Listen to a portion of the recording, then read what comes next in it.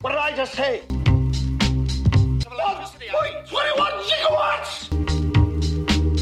What the hell is a gigawatt? Doesn't sound like the usual mindless, boring, getting to know you chit-chat. It is episode 165 of The Green Insider, powered by Renewable. My name is Greg Frank.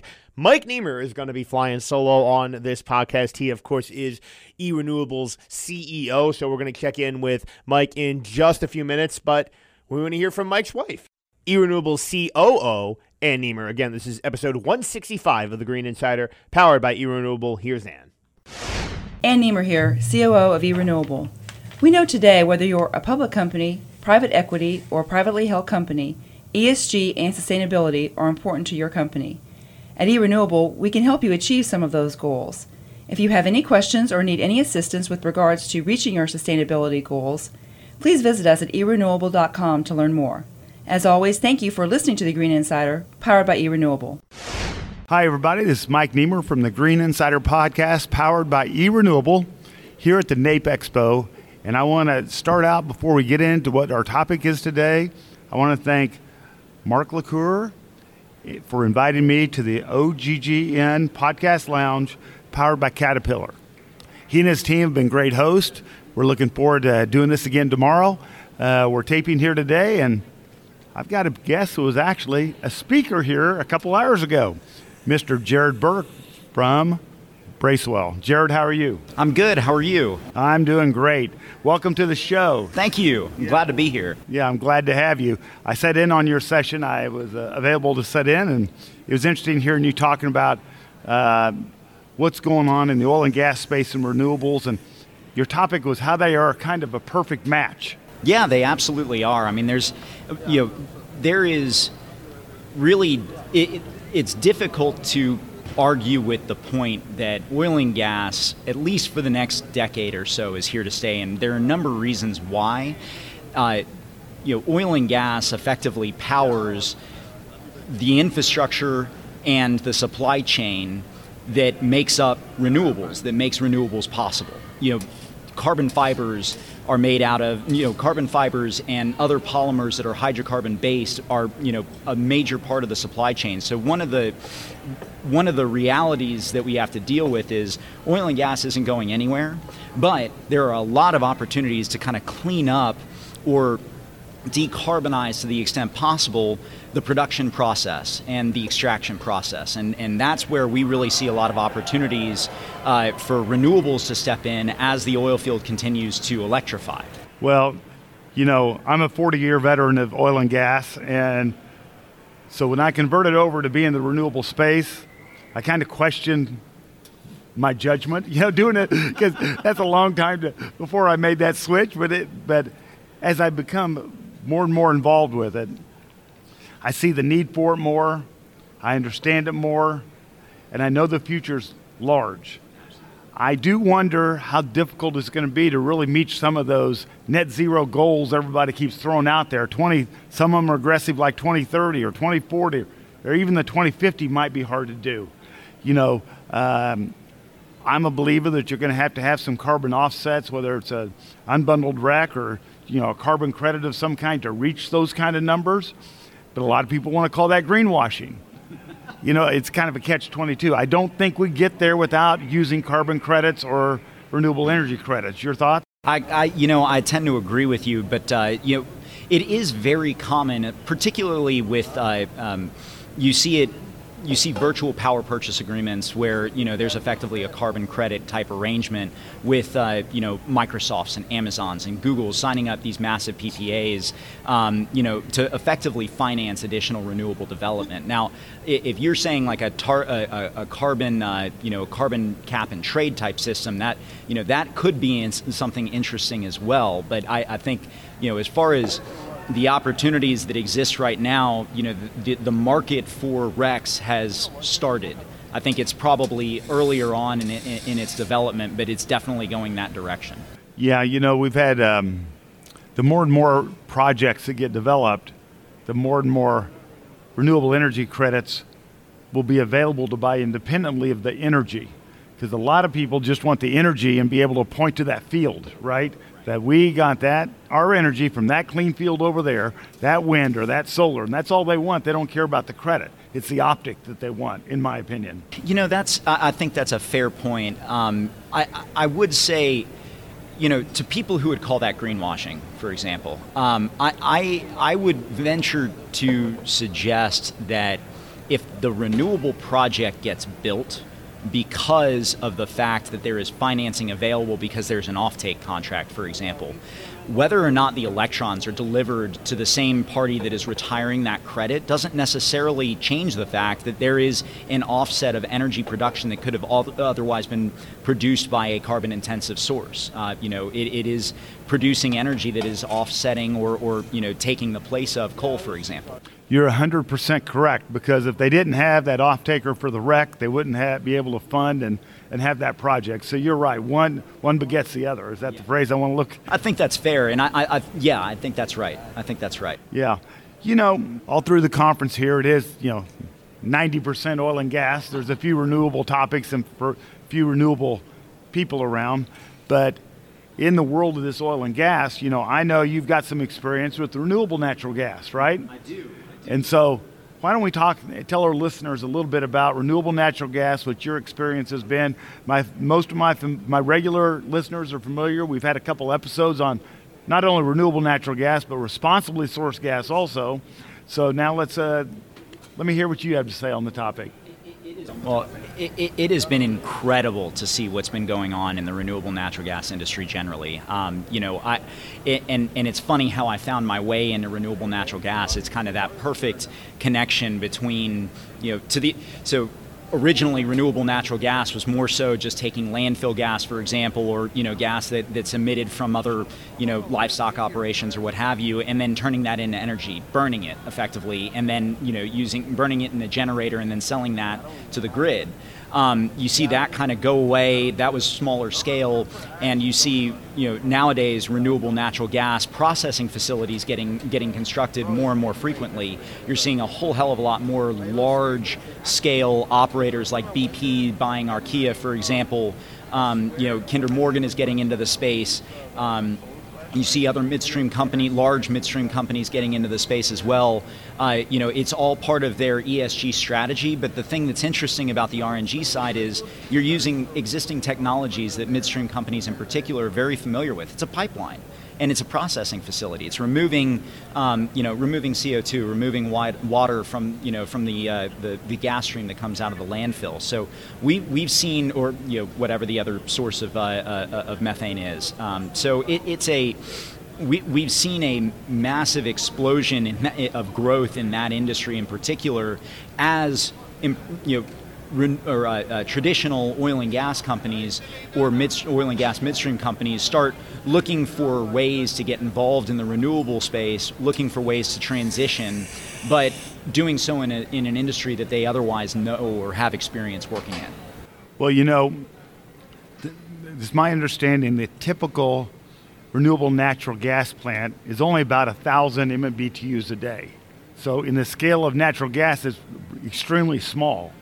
But depending on the component that they're using to make the renewable natural gas, the carbon intensity score sometimes can be negative 200, 300, 400, right? And that makes up for lack of volume to offset some of the other natural gas volume. Isn't that right? That's right. And it also doesn't hurt that most of the time, the molecules that are going into the renewable natural gas plant, the processing facility, aren't being purchased. There's a royalty that's paid in exchange on gross revenues, as opposed to 2 cents, 3 cents per MMBTU or something like that.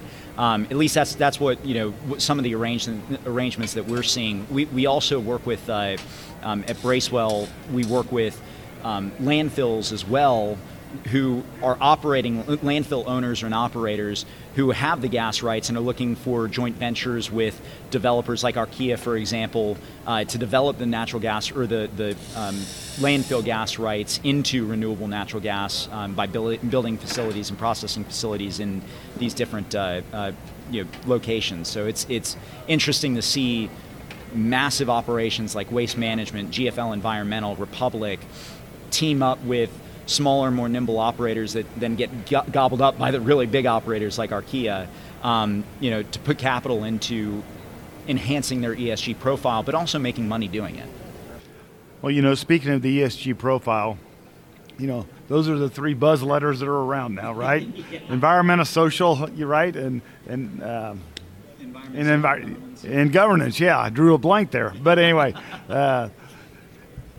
those are the three buzz letters everybody's talking about, whether you're in the United States or across the pond or around the world somewhere else. Everybody's still talking about that. Investors are looking for it. Boards are looking for it, so on and so forth. Talk about what you've seen from the legal side as far as the growth for your firm in particular, because that's what as far as your customers asking you or clients asking you, help them with their ESG portfolio or their compliance with regards to wanting to be compliant. Yeah, absolutely. So a little bit about Bracewell. One of our taglines is "We know energy," and Bracewell has historically been a service provider to traditional energy companies, as I like to refer to them. So I think of combined cycle natural gas fired power plants and utilities, as well as upstream oil and gas companies, as well as midstream. We also have a large client base that's in the downstream space as well. But the reality is we know everything there is in the entire energy industry, and that's what we focus on. That's what we pride ourselves on being good at, and we have a really deep bench in that respect. So whether it's a regulatory issue, a transactional issue, or just a novel contract that needs to be contractual arrangement that needs to be documented, which is brings me to the point about renewables. That's what we are good at. We know how these industries work. We've lived in them. We've lived with our clients through years of upturns and downturns, and working through a number of different issues. And now what we're seeing our clients really get into is our traditional energy clients getting into how do we decarbonize, or how do we reduce our emissions profile? How do we enhance our ESG reporting? And the ways that you do that are by investing in renewables, whether that's renewable natural gas, and then taking advantage of the monetization of RINs, for example, or if you're going into straight up renewable development, building solar facilities and wind facilities. But more recently, we've seen clients, and we talked about this at our presentation, we've seen clients in the upstream oil and gas space trying to take advantage of their massive surface acreage positions that they own out in West Texas, for example, in order to build renewable facilities that can generate, or they can provide energy to their operations. So for example, one of our clients, Pioneer Natural Resources, is working with NextEra Energy to build a wind farm on their surface acreage in West Texas. And as part of that arrangement, Pioneer will be buying energy from NextEra.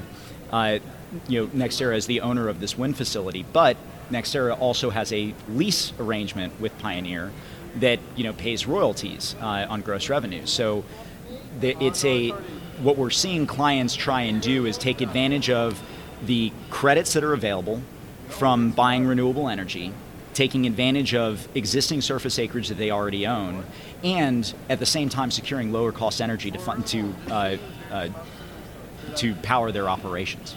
So and as part of all of that, we're having to negotiate novel arrangements in familiar contexts, if that makes sense. So like a surface use agreement, we are very familiar with, any oil and gas company is very familiar with, but when you're talking about, okay, how do you construct a wind farm on top of oil and gas a surface property that has had oil and gas operations on it for 50, 75 years, there's plugged wells all over the place, there's, pipelines, gathering lines, all sorts of infrastructure. How do you navigate that? Well, it takes an attorney who's familiar with the oil and gas industry, but also familiar with how renewables are developed, to be able to bring those two parties together. And I'm not going to say it's easy. Well, it doesn't sound easy at all. So anyway, that's a great niche for you guys to be in, to be able to put those different projects together. And sometimes it may take things you learn from one project and piece it with something you learned at another project to get that third project done. It's funny, we rely to some extent on existing constructs and we adapt them in a new novel context. So, a good example, we are also very big in carbon capture, use and sequestration, and the CO2 pipelines that are getting built right now, they're signing up offtake, supply agreements and purchase agreements for CO2 that are based on the same exact forms as you would see in the natural gas space. So it's really fascinating to see how experience in traditional energy plays out into the energy transition and renewable energy. Well, during that same talk you were giving when I was over there, when you talked about the energy being used on site from the partner, you started talking, you told a little bit about behind the meter versus connecting to the grid, and then get in that interconnection queue. Well, I know here in ERCOT, because you've been talking West Texas, there's 1,900 applications deep. There's only going to be maybe 20% of them approved. They're several years behind. This is a big deal, okay? It's worse than PJM, okay? So now, explain to the listeners that big difference between what you referred to behind the meter versus having to go outside the meter and connect to the grid. Why don't you spend a little time on that? Absolutely. So when we talk about behind the meter, we're talking about an arrangement where a energy generation project is connecting directly to the load source. And what I mean by the load source, I'm talking about, the equipment, the facilities that are actually using the energy that's being generated.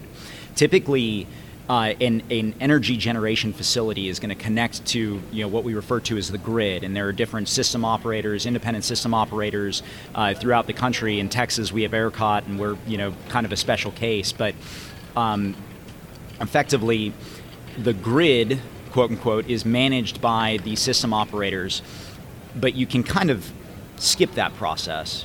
And as you were describing, there's an application process in order to interconnect with the grid. There are all sorts of studies that have to be conducted, and then the infrastructure has to be built out to the project in order to interconnect it, to transmission and local distribution. What behind the meter is effectively cutting out that whole application process sometimes, and creating an arrangement where the energy is being delivered directly to the load source. That is a very promising way to get around delays and difficulties associated with complex regulatory agencies, frankly. However, there's a lot of pushback on it, and the more prevalent that it becomes, I think the more you will see utilities and transmission and distribution utilities in particular that collect a fee for any energy that is passed over their lines, going and pushing back against the prevalence of behind the meter, even though from a practical standpoint, behind the meter is probably a more efficient solution in the long run. It is absolutely a more efficient solution, but I don't want the listeners out there to be confused with what you said versus what they think happens on their solar panels on their house. In the majority of states, correct me if I'm wrong now, the solar panels on their house is going up to the grid, and they're pulling it back from the grid back to their house. It doesn't necessarily go directly to their home. Is that correct? So it depends on the state, and it depends on the system. For example, if you have, in certain states there are Texas unfortunately doesn't have this. Sometimes some utility operators, some reps will allow for net metering, is what you're describing. But net metering is effectively, for every kilowatt hour that's generated by the panel on your house, it either goes to your house or it goes to the grid. And then in some cases, it'll go just to the grid, and then there's still a line from the grid to your house where you actually get the energy that you're using. And then that net metering arrangement basically offsets the energy that you would otherwise have to pay with a sale of energy or a purchase of energy from your solar panels. Now, having said that, there are definitely arrangements where, like, for example, if you have a Tesla Powerwall, if your solar panels are hooked up to a home battery, then your home battery switches on. I mean, that energy is going into your house. It's not going back into the grid necessarily. So it really depends on kind of where you are, what arrangement you have, what your system does, how your system is designed. But it is different from the kind of industrial context where we really excel and work quite a bit. Well, that makes perfect sense. So if you're putting in solar panels at home, make sure you know where your power is going. As we progress through our podcast here, it's been absolutely a pleasure meeting you today. Great meeting you as well. And I look forward to, you're in Houston, I'm in Houston, so we'll do this again in another 5 or 6 months. Catch up, see what's new in the industry, see what you're up to, and see what I'm up to. And that's it from NAPE. Do you have anything else? No, I think 5 or 6 months from now, it'll be interesting to catch up because right now we're seeing the beginnings of what seems to be a big rush or maybe a big onslaught of new projects that'll be coming through as a result of the IRA. I think there's a bunch of business deals that are being negotiated right now, and pretty soon they'll kick it over to the lawyers to start papering stuff up. So hopefully in a few months I'll have some more interesting updates for you to see kind of what the newest trend is. I'm looking forward to it. That's Jared Berg from Bracewell. Thank you for joining us on the Green Insider, powered by Renewable. Taping today from the NAPE Expo in downtown Houston, Texas. Thanks again to Mark LeCoeur for providing this platform for us in the podcast lounge, powered by Caterpillar. We appreciate all you listeners as always. Please don't forget to give us a 5-star review every time you listen to our show. We appreciate any comments that you put on there. And as always, have a great day, and thank you once again for listening to the Green Insider, powered by Renewable.